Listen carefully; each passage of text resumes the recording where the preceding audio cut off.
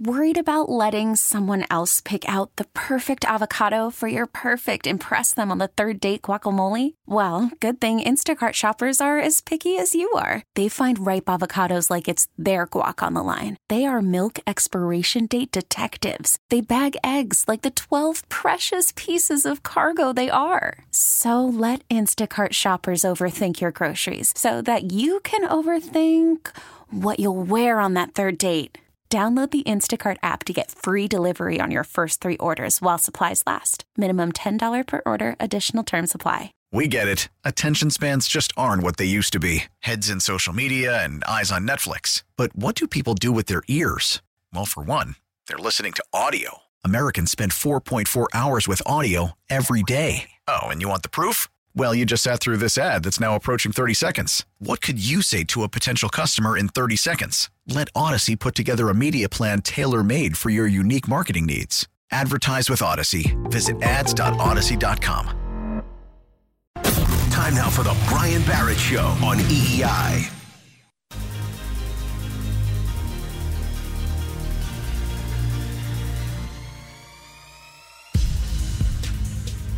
I feel like that means there's a limited amount of candidates for this job of outside the building. Well, I think I don't know about that. I think there's probably more, but I think it's going to have to be somebody that he feels can call plays and has called plays in a game and can adjust a game plan during the game. I don't think Bills is worried about what plays are we going to run as he's worried about how the game is called, how the structure of the game plan is put together, and how we adjust the game plan. All right, that is Mike Lombardi on earlier today with the guys on Merloni and Fourier. Brian Barrett with you up until midnight. So you heard that comment there, which is kind of alarming to me, where Mike Lombardi essentially basically is just indicating that it doesn't matter who the offensive coordinator for the Patriots is going to be, because whoever is the offensive coordinator, they're just going to be running the Patriots offense. And that, to me, is not progressive. That is not changing to what's going on in the NFL right now. And just to put this into context, you look across the league right now, and Sean McVay has a legitimate coaching tree. I tweeted this out the other day, that since 2017, Sean McVay has been the head coach of the Rams. So he's in his 5th year, and he's got an opportunity to get to another Super Bowl and win it. He's been to now 2 Super Bowls in his first 5 years as the head coach of the Rams. So naturally, what has happened over the past few years, teams are picking off his assistants left and right. Now, Matt LaFleur went to Tennessee for a year, and then he got a gig with the Packers. He did not get the gig with the Packers, the head coaching job there, because of the fact that he was so great in Tennessee. That's not the case whatsoever. In fact, that Tennessee offense was bad, and people were questioning, why is Matt LaFleur getting this job? Well, it's because he's connected to Sean McVay, and as we saw, once he got to Green Bay, that offense sort of took off with him and Aaron Rodgers, and it's been a much better team since they hired Sean McVay. They made it to the conference championship game 2 years in a row. They choked this year, but the offense has been better.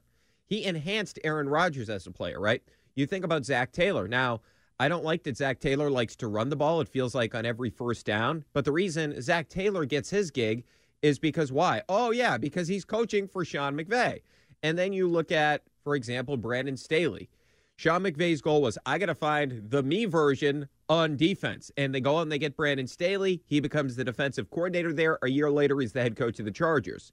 And then you look at a guy, of course, that just got hired in Kevin O'Connell, of course, who played for the Patriots. He just got the gig with the Minnesota Vikings. So my point being is clearly these teams across the league are seeing that the Sean McVay offensive system works. So what they're doing is they're bringing in guys, even guys that just bring in coordinators, right? Like I give you the example of LaFleur going to Tennessee. They just wanted to get the Sean McVay offense into their building, so to speak. And that's why when I look at this idea that the Patriots, or I should say this project the Patriots are about to start, which is finding who's going to be the next coordinator of this team, it feels like that's an archaic way of hiring your next offensive coordinator.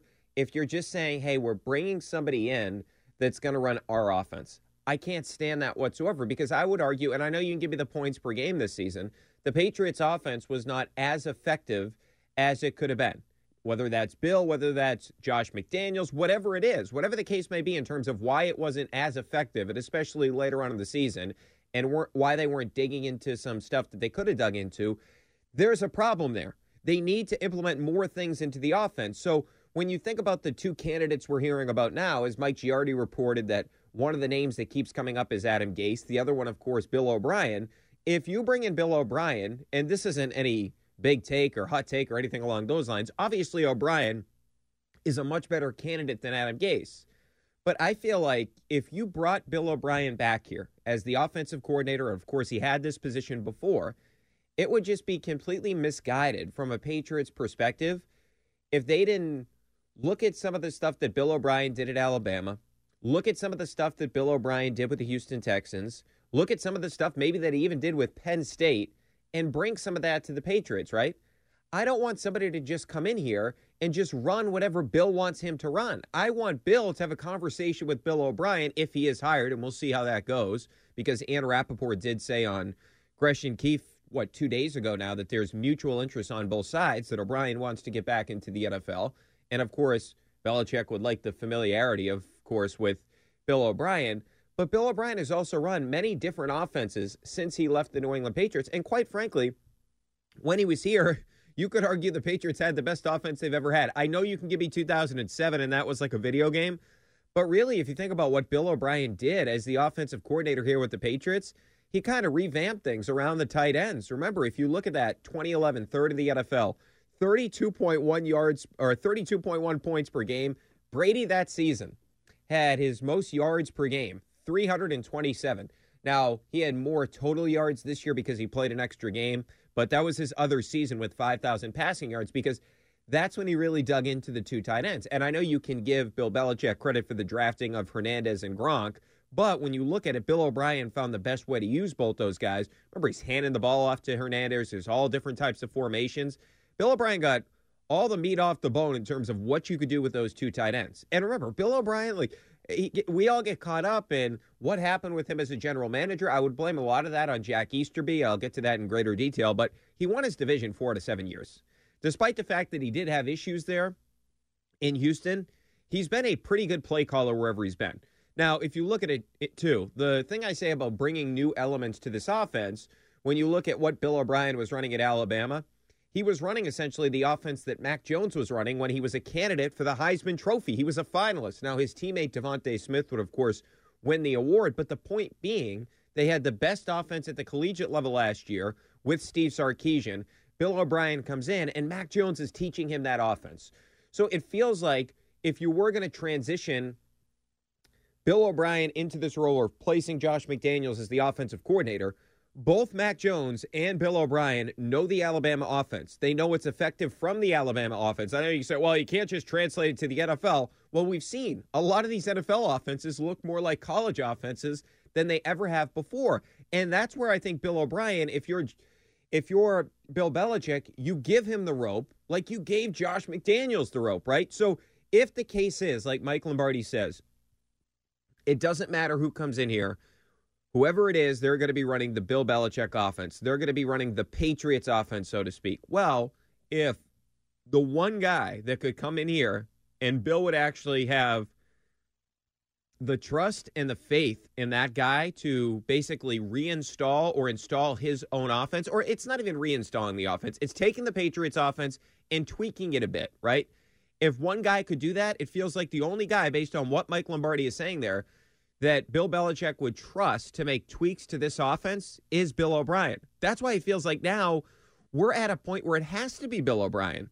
You look at it, too. The one thing about O'Brien where he differs from Josh McDaniels is he will incorporate RPOs, which Mac was great at the collegiate level. He will incorporate play action. And if you look at it, too, so if you look at basically the last season that Bill O'Brien and Deshaun Watson had together a full season, because, of course, last year doesn't count because he got fired relatively early in that season. So if you look at where he was at in 2019, Deshaun Watson was completing 73.9% of his passes out of RPO, 65 attempts, 104.5 passer rating. And another thing about Bill O'Brien, Deshaun Watson came out of an offense at the collegiate level in Clemson that basically they are permanently in the shotgun. They're in the shotgun basically the entirety of the game. So what did he do in 2019 with Deshaun Watson? 432 of his 495 attempts out of the gun. So the math on that, 87.2% of his snaps came out of the shotgun. Why did Bill O'Brien do that? He was taking advantage of the strength of Deshaun Watson. And by the way, out of the gun, completed 68.3% of his passes. Pretty damn good. Now, another thing about this is if you look at it, if you take his play-action pass attempts, Deshaun Watson, and you group that with his RPOs, which in 2019, Deshaun Watson was 4th in the NFL in passing attempts out of RPOs. That's the easy stuff in the NFL, right? So if you combine the play-action passing attempts, which are at 94, 65 is the RPOs, that means that 32.1% of his passing attempts in 19, Deshaun Watson, when he was one of the best players in the NFL, came out of play-action or RPOs, that combination, if you will. And if you look at the Patriots last year with Mac Jones, when Mac was so good at the collegiate level in both RPOs and play-action, it was just 26.1% a season ago for the Patriots with Josh McDaniels. So I cannot imagine that Bill O'Brien wouldn't come in here knowing what he knows about his time at Alabama, knowing how he called offense with Deshaun Watson with the Houston Texans, having all that information, having all those different experiences, that he wouldn't come in here and say, yeah, we got to use more play action. Yeah, we got to use more RPOs. And the biggest thing, too, with the play action, it should work better for the Patriots than most other teams in the NFL, right? I mean, you start to look at it across the league, all these teams that use play action, they don't have great running games. And it has been studied that you don't even really need to run the ball well to have an effective play-action passing game. But the Patriots, it behooves them to use more play-action because they were 8th in rushing yards last year. Yet Mac Jones was just 17th in passing attempts out of play-action. So I just feel like this fit of Bill O'Brien makes a whole lot of sense. My concern would be, though, is Bill Belichick going to hover over whoever is the offensive coordinator and make sure they're doing it in terms of the Patriot offense? And I feel like Bill O'Brien is that one guy because if it's an internal candidate, Bill's obviously going to have a whole lot to do with the offense coming up next season, right? Because of the fact that whoever it is will have never called plays before. If it's Adam Gase, I feel like Adam Gase won't have the power and the strength, so to speak, to go to Bill and say, we got to put these things in. Because essentially Bill would be throwing a life jacket to Adam Gase, essentially trying to save the guy's career because he has been absolutely atrocious since he left Denver. Now, he was okay in Chicago. They were 17th in points per game. But once he went to Miami and once he went to the Jets, his offenses sucked. So, essentially, Bill is giving him an opportunity to get back in the league, and that's where I feel like he won't have the lower intestinal fortitude. He won't have the balls to say, Bill, we need to put this new stuff into the offense. That's what I love about Bill O'Brien. That's why I feel like he's the perfect fit, because Bill O'Brien's an alpha. Bill O'Brien goes after Tom Brady. Okay, Bill O'Brien's not afraid to call out Tom Brady, and Brady respected him for that. Brady put him in his documentary. They talked about it. They called him the teapot because the guy would go so insane on the sidelines and in the film room and all that. And I feel like with Mac, who now maybe internally with the organization in terms of in the locker room and stuff, he's more outgoing, but he's more laid back. And Bill O'Brien getting after Mac Jones and getting after the offense, I feel like that's the perfect fit for this team. And he has the balls to tell Bill, we need to put this stuff into the offense. And I do feel like Bill would trust him. So that's why I feel like at this particular point in time, based on everything we've heard over the past couple of weeks, it has got to be Bill O'Brien. All right, 617-779-7937 is the number. Brian Barrett with you up until midnight. A lot more to get into if you want to weigh in on the Celtics, who have now won 4 in a row. It's their longest winning streak of the season. The C's are turning it around. You certainly can. But is it Bill O'Brien or bust as the Patriots' next offensive coordinator? Plus, I do have one concern about Bill O'Brien and another reason not to go after Adam Gase. We'll get into all that in just a little bit here on WEI. Call from mom. Answer it. Call silenced. Instacart knows nothing gets between you and the game. That's why they make ordering from your couch easy. Stock up today and get all your groceries for the week delivered in as fast as 30 minutes without missing a minute of the game.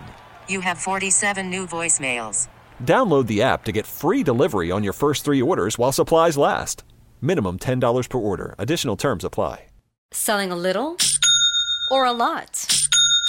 Shopify helps you do your thing, however you cha-ching. Shopify is the global commerce platform that helps you sell at every stage of your business. From the launch your online shop stage, to the first real-life store stage, all the way to the did we just hit 1 million orders stage. Shopify's here to help you grow. Whether you're selling scented soap or offering outdoor outfits, Shopify helps you sell everywhere. From their all-in-one e-commerce platform to their in-person POS system, wherever and whatever you're selling, Shopify's got you covered. Shopify helps you turn browsers into buyers with the internet's best converting checkout. 15% better on average compared to other leading commerce platforms. And sell more with less effort thanks to Shopify Magic, your AI-powered all-star. Shopify powers 10% of all e-commerce in the U.S. And Shopify is the global force behind Allbirds, Rothy's, and Brooklinen, and millions of other entrepreneurs of every size across 175 countries. Plus, Shopify's award-winning 24/7 help is there to support your success every step of the way. Because businesses that grow with Shopify. Sign up for a $1 per month trial period at shopify.com/Odyssey Podcast, all lowercase. Go to shopify.com/Odyssey Podcast now to grow your business, no matter what stage you're in. Shopify.com/Odyssey Podcast.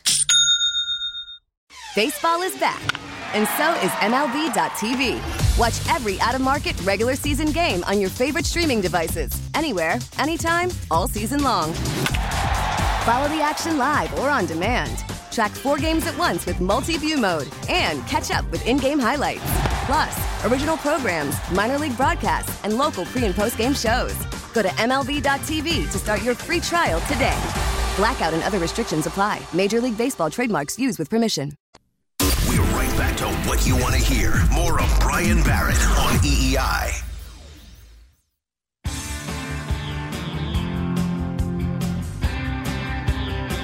All right, welcome back in. We are with you until midnight. So, is it Josh McDaniels? Is it Bill O'Brien or bust? Based on what we know about this position, the offensive coordinator for the New England Patriots, it takes Bill Belichick a while to trust these guys. Does it have to be Bill O'Brien? 617-779-7937 is the number. So, another thing I would mention real quickly, too, as it pertains to the Patriots trying to get more play action into the passing game, which I believe should be an emphasis with this team coming into 2022. So if you look at the teams across the NFL that utilize play action the most, the Cowboys were number 1, the Bills were number 3, Kansas City was 4th, the Chargers were 5th, and the Rams were 6th. So if you look at the top 8 offenses in EPA per dropback, meaning expected points added, so basically positive plays, so to speak, is where we're looking at here. So the Chiefs, who were, as we mentioned, they were 4th in play-action pass attempts. They were 2nd in EPA per dropback. So basically, when the Chiefs using play-action, they were absolutely devastating. Now, they were good at a lot of other things as well. The Chargers, they were 5th this year in play-action pass attempts. And if you look at where they ranked in terms of the EPA, they were 7th in the NFL. And by the way, Herbert himself was 2nd in play-action passing attempts. You look at, for example, the Rams. They were 4th in the NFL in EPA per dropbacks. So their passing game very successful. Well, Matthew Stafford was 8th in the NFL as it pertains to play action. You look at the 49ers, okay? You don't think of them as a great passing offense, right, with Jimmy Garoppolo, but they were 5th in the NFL in EPA per dropback. So they were a very efficient offense throwing the football despite all the issues that Jimmy Garoppolo had this season in terms of his accuracy, in terms of his turnovers, right? But if you look at this, 120 passing attempts out of play action for Jimmy, and if you add that with Trey Lance, they would have been top 10 combined. So a team like the 49ers utilized that often, the play action, because it made things easier for a quarterback that in Jimmy Garoppolo that, quite frankly, isn't that great right now. You look at a team like, for example, the Bills. The Bills were, surprisingly to me, only 8th in the NFL in EPA per dropbacks, but where were they number 1 in play action? So if you just look across the sport right now, by the way, the Patriots were 11th in EPA per dropback. If you look at the sport right now and you look across the league, you look at some of the most successful offenses, Kansas City and the Rams and the Bills, these teams are utilizing, the Chiefs, these teams are utilizing play action, and for whatever reason, the Patriots are not implementing that into their offense, and you would hope that whoever takes over for Josh McDaniels would put more of that into the offense. And it is going to be interesting because we can kind of measure this, whether it was Bill or Josh that didn't want to use a lot of play action, so to speak. We can kind of measure this on what Josh McDaniels' offense looks like with the Las Vegas Raiders next year. It's going to be interesting to me. Is it going to be that same Patriot system that he's been running for all these years, or will McDaniels make tweaks on that? Will he actually incorporate more RPOs and, more play action with Derek Carr, or will it be a very similar offense to what he was running with the Patriots for all those years? That's going to be a fascinating question, because then we will have the answer. If McDaniels does incorporate a lot of this into the offense next season with the Las Vegas Raiders, then we are going to be looking at it and say, oh, well, yeah, actually, you know what happened here? Well, it was actually Bill Belichick that was telling Josh not to utilize that stuff in the offense. But nonetheless, it's just something that the Patriots, for whatever reason, didn't take advantage of last season, and they're going to need to going forward. But the other thing, just as it pertains to the situation with Adam Gase, I'm just not overly enthusiastic about bringing in a guy that basically he has no track record of success. Like, you can sell me on a guy that's had issues in the past. Like, for example, Bill O'Brien's had issues in the past. And I know a lot of them personnel related, but he had issues in Houston, right? It did not end well for him in Houston. So you can sell me on bringing back a guy that has had issues. Look, they brought Josh McDaniels back all those years ago after he was fired from Denver. And then he goes to St. Louis, and they had an offense that ranked 32nd in the NFL, and if you're doing the math, that's last, in points per game is 1 year in St. Louis, and they brought Josh McDaniels back. You could convince me that was going to work because he had familiarity here and because he was part of the 07 and 08 Patriots teams, and the year that they had with Castle, it was actually relatively impressive considering the injury to Brady and all that. But nonetheless, you could convince me, oh, yeah, bring him back. He can work things out. They can figure it out. But the thing about Adam Gase is this. It's not just that he doesn't have familiarity with the Patriots. It's just that he doesn't have a proven track record whatsoever. You look at his years in Denver. Yeah, okay, when he was the offensive coordinator there, they were first in scoring and they were second in scoring. But why was that the case? It's because they had Peyton Manning. They had a guy that had already won 4 MVPs, and essentially what they were doing is they ran the Peyton Manning offense.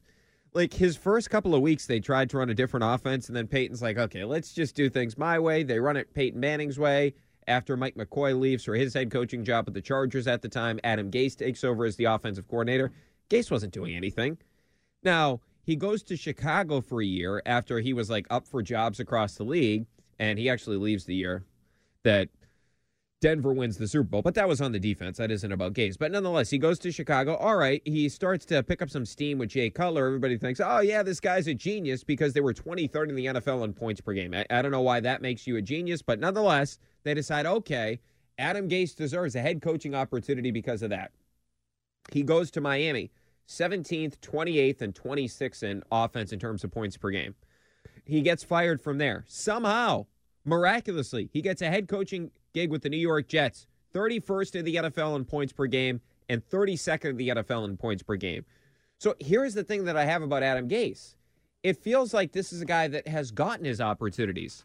He got an opportunity in Denver, okay, to basically, he didn't even have to do anything. He just watched Peyton Manning call an offense. He got an opportunity in Chicago. Okay, you want to argue he did a decent job there? Whatever, fine, but I mean, the numbers tell you it wasn't that great. And then he gets another opportunity in Miami to be a head coach, and he's the play caller there as well. Doesn't work out. He gets another opportunity with the Jets, and at one point he turned the play calling over, then he took the play calling back. It didn't work out with the Jets either. So I just need some sort of evidence that tells me that this guy has been successful or there's potential for him to be successful. Like, for example, one of the guys that I mentioned at the beginning of this whole search, or the two guys I mentioned, unfortunately, they're both already getting new gigs. One of the guys I thought, okay, Kevin O'Connell makes a lot of sense here, right? Because he has the familiarity with the Patriots and the fact that, okay, he brings that Sean McVay offense, that Sean McVay scheme. And now I know they blocked him from going to the Chargers last year as an offensive coordinator, but in the past, LaFleur has let guys go to get play calling gigs like he did for Matt LaFleur back in 2018.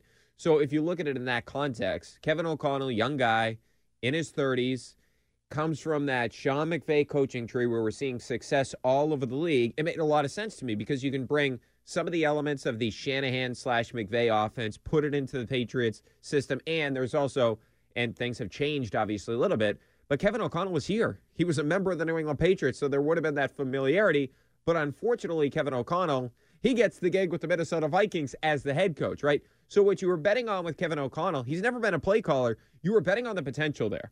And if you look at a guy, for example, like Joe Brady. Mutt was big on Joe Brady. I was big on Joe Brady as well. Now, he ends up being the quarterback's coach of the Buffalo Bills, right? That's where he was at because of what happened in Carolina. Now, I would argue that it was not his fault. I mean, Matt Rule wanted to have a run-heavy scheme, and they had him with bad quarterbacks. I mean, think about who he was working with over the past few years. Teddy Bridgewater's like the definition of an average quarterback, right? If you're below Teddy Bridgewater, you suck. If you're above Teddy Bridgewater, you're probably pretty good. He's kind of like that mark in between where it's like, he's okay. He's a game manager, all that different type of stuff. He's probably not going to lose you the game, but you damn well know he's not going to win you a game either, right? And so when you look at that, it's like, all right, he had a mediocre quarterback his first year there, Joe Brady did, and then they go to a downgrade. They gave away a second-round draft pick for Sam Darnold. A guy that was a proven bust with the New York Jets. Joe Brady gets him, can't do much there. And then they have P.J. Walker, and then they go out and they get Cam Newton. We knew that Cam Newton was done last year. So the two quarterbacks he had this year for the majority of the season, because Walker just filled in for a game or so, the two quarterbacks that Joe Brady was asked to win with at the NFL level was a guy that can't throw anymore in Cam Newton, a guy that's not good anymore in Cam Newton, a guy that's career should be over in Cam Newton, and a guy in Sam Darnold that is a draft bust. That's what you're asking Joe Brady to work with in Carolina. But for whatever reason, and I guess that would be the reason that the numbers were not great in Carolina, there wasn't a lot of intrigue with Joe Brady. But when I look at Joe Brady, I see a guy that was the offensive coordinator at LSU for a year. And what did he do with that offense at LSU?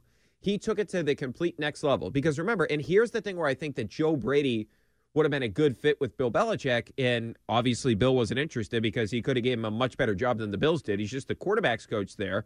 And Ken Dorsey is the offensive coordinator, now the play caller for the Bills. He's getting his first opportunity to call plays. But here's where I think there was a lot of connections with Bill and would have been with Brady. Joe Brady learned offense from Sean Payton. Belichick likes Sean Payton. They come from the same coaching tree. Sean Payton was an offensive coordinator for Bill Parcells. So when you look at it in that context, I just don't understand why there wasn't more interest in Joe Brady than there was from the Patriots, and now he's going to be a quarterback's coach in your division. So they have a former offensive coordinator there that's now the quarterback's coach, and a guy in Ken Dorsey calling the plays. The Bills obviously think there's a lot to gain from bringing in a guy like Joe Brady, and it feels like it's a missed opportunity for the Patriots. Now, they can't do anything about the Kevin O'Connell thing, which I would have loved because Kevin O'Connell's getting a head coaching opportunity. Good for him. Great for him. And if you look at it now, I mean, all these guys that are across the league that have Patriots connections, it really is fascinating to see all these guys getting head coaching jobs. Now, of course, McDaniels gets the job with the Raiders, but think about it just in terms of former Patriots players now. You have Kevin O'Connell is a head coach of the NFL with the Minnesota Vikings. You, of course, have Mike Vrabel now, who has been the head coach for a couple of years there in Tennessee. So these guys are not just the former Bill Belichick assistant coaches now. Now you're seeing guys that used to be players for Bill Belichick getting these opportunities to be head coaches across the league, which is pretty cool to see. Maybe the Bill Belichick player tree will be better than the Bill Belichick coaching tree. 617-779-7937 is the number. Let's get to Paulie. I don't know if he's in the truck still. Paulie, what's up, man? Oh, okay. All right, I guess the phones aren't working. All right, you can grab Paulie's line if you'd like. It's 617-779-7937 is the number. See if we can get the phones up and running here in a little bit. All right, anyway, getting back to just the buzz around the Patriots as it pertains to the offensive coordinator situation. It feels like now if they don't get an opportunity to go after and land Bill O'Brien, it feels like it's just going to be one of these situations where, well, if they go in-house, you're looking at you don't really have the candidates there. You don't really have the experience there. And I understand that other guys have had success before without actually being play callers. Like, for example, LaFleur goes to Tennessee, has success or mild success, but then gets the head coaching job at the Packers. His second year as a play caller is his first year as a head coach, and he ends up succeeding there. Doug Peterson, for example, it wasn't like he was calling plays a whole lot when he was the head coach of the Kansas City Chiefs the offensive coordinator of the Kansas City Chiefs because, of course, you had Andy Reid. So we've seen it happen before. I just feel like with this type of team where there needs to be a lot of help from Belichick himself on the offensive side of the football as well. like they have got to find a way to have at least a situation offensively where you feel really good about things. Because right now with the defense, you still haven't named a defensive coordinator, right? You're still working with both both Steve Belichick and Gerard Mayo. You have got to figure out a way for that to be a more consistent thing or a more cohesive thing on that side of the ball. And since those guys both not a lot of experience there, you would like to have a similar thing to what you had this year offensively with Josh McDaniels, where even if you want to criticize Josh, and I have on multiple occasions, but even if you want to criticize Josh McDaniels for his play calling, etc., at least you knew that Josh McDaniels was going to take care of the offense. All right, let's see. Let's try to get to Paulie. He is, I don't know if he's in the truck or a couch again. Paulie, what's up, man? Hey, there you are, Brian. Hey, sorry about that. I didn't hear the bell last time, oh boy. And anyway, a lot of this depends on the players that you have, the system that you have, the ownership, a GM, say, the quarterback that you have. You know, you can't. It's hard to make chicken salad out of chicken poop, as they say. Josh McDaniels had a great situation here, and everybody thinks he's an all-world offensive coordinator, and he is a hell of an offensive coordinator.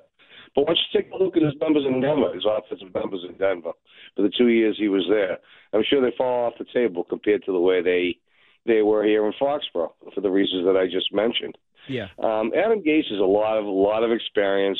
He knows the system well. He's coached under Saban. If you're a friend of Belichick's, they're familiar with him. He's a real pro. He's been around a long time. He's learned from his mistakes. There's a lot of good things that he knows.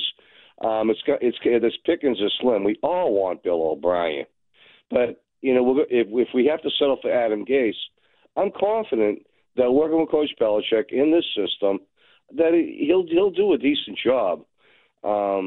It's hot. What do you think, Brian? What do you think? My whole thing about bringing in a new offensive coordinator, Paulie, is I feel like you need somebody that can make some tweaks to this offense, right? Because I don't believe they were digging into some of the low-hanging fruit in the NFL. There's no reason that Mac Jones was 17th in play-action pass attempts. You got to make it easier for a rookie quarterback. Same thing with digging into. What's that? Coach has an open mind. He's raised by a teacher, and he is a teacher. But, Paulie, that's my point. If you look at Bill O'Brien, right, this is why it feels like it's the perfect fit. So, first of all, hold on. He'll bring in his wrinkles. He'll allow him to bring in his wrinkles as long as they make sense. That's my point. Bill O'Brien also is an alpha, right? He is an alpha. He is not a beta. And the difference between Gase and O'Brien is that is true. O'Brien's going to have more opportunities, right? Like next year, a team may call him to be the offensive coordinator. Heck, he just got an interview for head coaching job this year. It didn't go well. So if Bill O'Brien doesn't get the Patriots offensive coordinator job, it's going to be his choice. If he doesn't want it, not that big of a deal for him. With Adam Gase, Bill would basically be throwing him a life jacket and essentially trying to save his career because nobody wants Adam Gase right now, right? Nobody's talking about Adam Gase for any other job across the league. Bill O'Brien is still respected as an offensive mind. So because of that, and because there's familiarity with Bill actually working with O'Brien in the past, I believe that Bill O'Brien would be the only candidate where he could say, okay, this is going to be similar to Josh. You run the offense, Bill. I feel like he's the only candidate that he would let do that. And the reason that I really like O'Brien is because he takes some of the elements he uses at Alabama that Mac was good at, and Mac taught him the offense there, and put those into the Patriots offense. And Belichick would probably look at it, okay, that makes sense now that you explained it to me. Well, I said that earlier to Mudd. I said he's got a leg up on Adam Gase in terms that he's down in Alabama. He talks to Nick all the time about Mac Jones. He knows the system well here. He's very confident in his abilities. Gase has been knocked around a bit, so maybe he's a little bit gun shy, but he's still a pro. He still was within the system. They still do trust him. They'll work a little closely with him. They'll look like, say, a little over his shoulder a little bit more. And he is kind of he is shy. He's quieter. He's a very respectful guy. He's smart, and I think he can get the job done. I do. If the other thing that concerns me, Paulie, hold on. The other thing that concerns me about Adam Gase, did you see that story a couple of years ago? You know he sleeps like 2 hours a night? I mean, come on. That's not good. That's not healthy. I mean, I don't care how much of a psycho you are with football. I mean, you're not going to be thinking clearly when you only sleep for 2 hours a night. I know all about that, Brian, because I have a case of severe sleep apnea, and I'm still waiting for my CPAP machine. So I know what it's like not getting enough sleep at night. Let me tell you, my friend. All right, hey, Paulie, good stuff tonight, man. Appreciate it. All the best, Brian. God bless. All right. His line's open if you want to grab it at 617-779-7937. And just in terms of, like, Adam Gase, okay, he goes from Peyton Manning to Jay Cutler to Ryan Tannehill. So you could say, okay, he didn't have the greatest quarterbacks in the world. But here's the thing that you could say as a criticism of Adam Gase. Well, Ryan Tannehill became a much better player when he went to Tennessee when they realized, Tannehill's one of the best play-action passers in the NFL. He's never going to be an elite guy, but if we put him into a situation where we're implementing more play action, he's going to be successful. Like, you just look at it. At his last year under Adam Gase in Miami, he ends up with a quarterback rating of 92.7. He threw for 179 yards a game, and he completed 64% of his passes. His first year with the Tennessee Titans, where he took over for Mariota, a 117.5 passer rating. He completed 70% of his passes, and he threw for 228 yards a game. Not that the number in terms of yards per game is way up there, but he was a much better player in Tennessee because they built the offense around his strengths. And that is something that Adam Gase failed to do in Miami.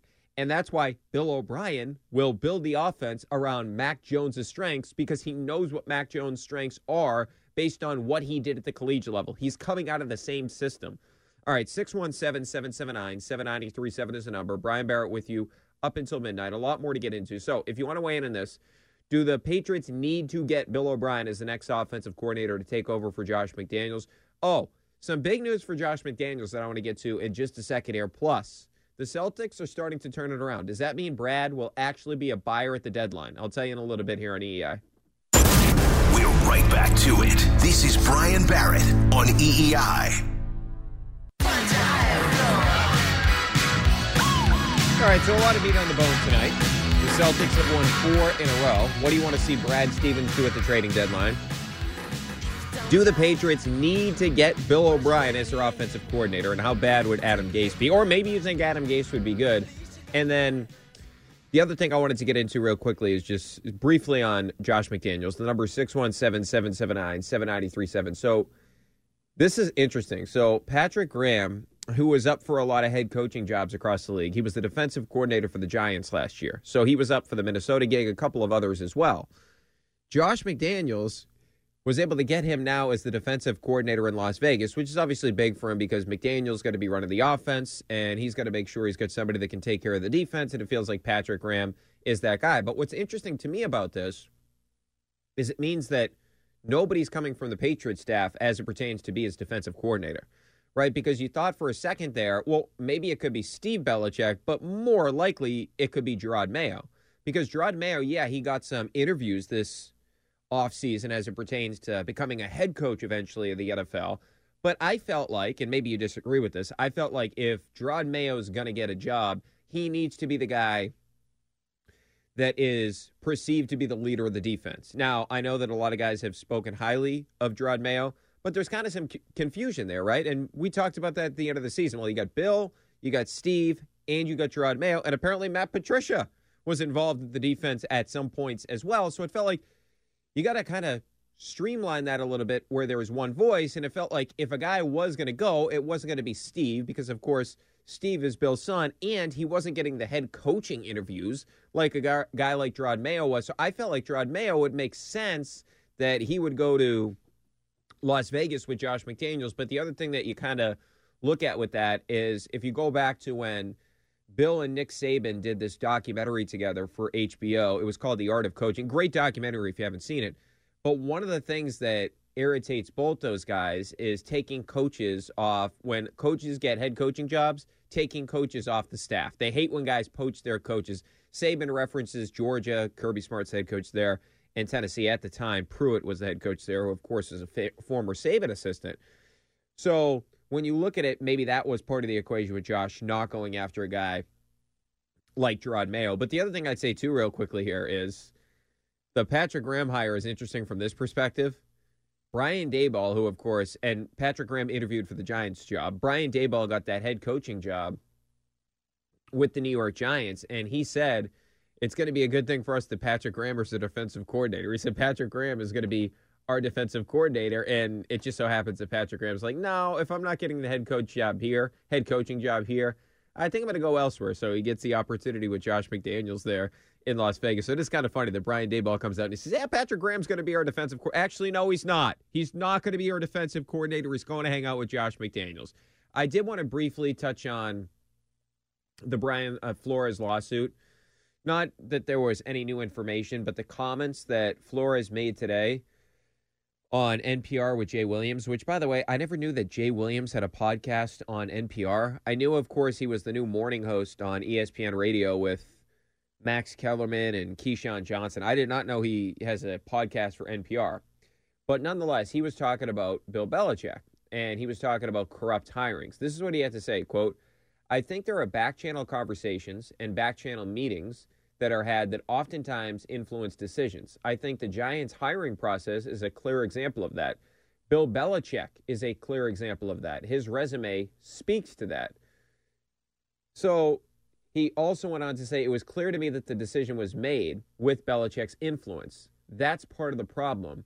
That needs to change. There needs to be a fair and equal opportunity to interview and showcase your abilities to lead and earn one of those positions.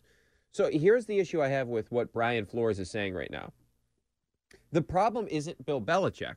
The problem is how the Giants handled this situation, right? Because I don't understand what is wrong about the Giants calling up Bill Belichick and asking him, hey, what do you think of Brian Daboll as their head coach? Now, you could argue that the Giants shouldn't even be doing that because the last guy that Belichick recommended to them was Joe Judge. And Joe Judge was horrible. Remember, on 3rd and 9, Joe Judge was QB sneaking. Okay, not a good idea. And we know that Joe Judge's resume was horrible there with the Giants. They absolutely sucked. They were atrocious. So when you look at all that, if you were the Giants, you think you'd say, you know who we're going back to get advice from again? Bill Belichick. And I know Bill's play calling thing, his play sheet, whatever you want to call it there, from his game plan, if you will, from when he was the Giants defensive coordinator and they destroyed the K-gun. It's in the Hall of Fame. I get all that. But I don't know if you're the Mara family, why you're calling Bill Belichick to recommend you your next head coach when he just recommended you your last coach, who was one of the worst coaches in the NFL last season, right? So I don't know why you'd go back to that well. But nonetheless, the Giants decided, hey, we're going back to that well. We're going to ask Bill Belichick who he thinks would be a good fit for his or their organization. And they said, or Bill said, yeah, I think Brian Daboll would be a good fit. And by the way, I actually think this is a good recommendation by Bill if they asked him, hey, what do you think of Brian Daboll? Well, Bill just experienced it firsthand, like 2 out of his last 5 games this season where Brian Daboll's offense completely destroyed Bill Belichick's defense. It probably behooves Bill to get that guy out of the AFC. Maybe that's part of the equation as well. Like, yeah, let's keep him away from Josh Allen. Maybe we can make Josh Allen a little worse. But the point being is I don't feel like Belichick did anything wrong here. It's not as if that Belichick is saying, hey, you need to hire this guy. It's ultimately the Giants' choice to either go with Brian Daboll, go with Brian Flores, go with Patrick Graham, the defensive coordinator now of the Las Vegas Raiders. So I can't really say that this is a Bill Belichick issue and that Bill Belichick has this immense power around the league in terms of getting guys hired. And if anything, that's on the owners. That's these owners still going down the Patriots pipeline, if you will, right? I mean, you think about it. Who has worked? I would say to some extent Bill O'Brien worked. He won 4 division titles out of his 7 years there with the Houston Texans. I would say Bill O'Brien worked. And, of course, it ended miserably. Eric Mangini didn't work in either location, although he did draft a lot of guys that Rex Ryan would benefit from, most importantly, Darrelle Revis. But you think about it, he didn't work in New York. He didn't work with the Cleveland Browns. Josh McDaniels didn't work in Denver. Joe Judge didn't work with the New York Giants. Romeo Crennel didn't work with the Cleveland Browns. Matt Patricia did not work with the Detroit Lions, right? There's a list of these guys in terms of coaches that didn't work with Bill, yet these owners across the league are still interested in hiring former Bill Belichick assistants because they think, okay, maybe they can get some of that magic from the Patriots, and it just feels like for whatever reason, it never works. And there's probably unique reasons for each guy trying to bring the Belichick system over to wherever they go. But the point being that it's on owners across the league, not Bill. So I feel like this is kind of like Brian Flores saying this to Jay Williams on NPR, like, Bill Belichick has way too much influence over the league. It kind of feels like a shot at Bill, when all Bill did was he probably gave a glowing recommendation of Brian Daboll to his former employer. Brian Daboll gets the gig, and unfortunately for Bill, he texts the wrong Brian. I mean, that's an honest mistake that anybody could make. And this is really, in this whole lawsuit that Brian Flores has, this is really it's not even a smoking gun, but it's the closest thing he has to a smoking gun. Now, the Giants came back this morning, and they essentially said in their statement that, well, that's impossible because Brian Daboll's interview was after the day that Bill Belichick texted Brian Flores. So we hadn't made up our decision yet. So this whole situation with Brian Flores and his lawsuit, I feel like all of this is going to be incredibly difficult to prove. The Broncos came out with a defiant statement, and John Elway was pissed off with what Brian Flores said about him. You think about what the Giants said, hard denial. The only one that really, to me, like, the biggest thing to come out of this was the tanking situation. And what the league needs to fix is the head coaching hiring process as it pertains to the Rooney Rule. But with the Rooney Rule situation in this lawsuit, I just don't feel like he has, and now it's a civil action suit, so maybe he gets more guys to come forward. But, I mean, Hugh Jackson did not do him any favors. I would advocate that Hugh Jackson not be part of the lawsuit because he's just going to embarrass himself like he embarrassed himself on SportsCenter. Like, what they were explaining to you was a rebuild, and you're acting like this is some shocker around the NFL. Teams do it all the time, left and right. I mean, we see it happen all across sports, not just in the NFL. But the big thing to me is if he can actually prove that Stephen Ross was offering him $100,000 to lose and that he had a meeting with a prominent quarterback that we later found out was Tom Brady, that he had that planned illegally and it was tampering. I feel like that's the biggest thing that's going to come up. This is the only stuff that it feels like there's actual real meat on the bone. Not to say that the other stuff isn't true. I'm not saying that Brian Flores is a liar. It's very difficult to prove that stuff that he's saying. All right, 617-779-7937 is the number. Brian Barrett with you up until midnight. So if you want to weigh in on the Patriots offensive coordinator search, if you will, is it Bill O'Brien or bust for you? Also on the table, what do you want to see Brad Stevens do at the trading deadline? 617-779-7937 is the number. Brian Barrett with you up until midnight here on WEI. Baseball is back, and so is MLB.tv. Watch every out-of-market regular season game on your favorite streaming devices, anywhere, anytime, all season long. Follow the action live or on demand. Track 4 games at once with multi-view mode and catch up with in-game highlights. Plus, original programs, minor league broadcasts, and local pre- and post-game shows. Go to MLB.tv to start your free trial today. Blackout and other restrictions apply. Major League Baseball trademarks used with permission.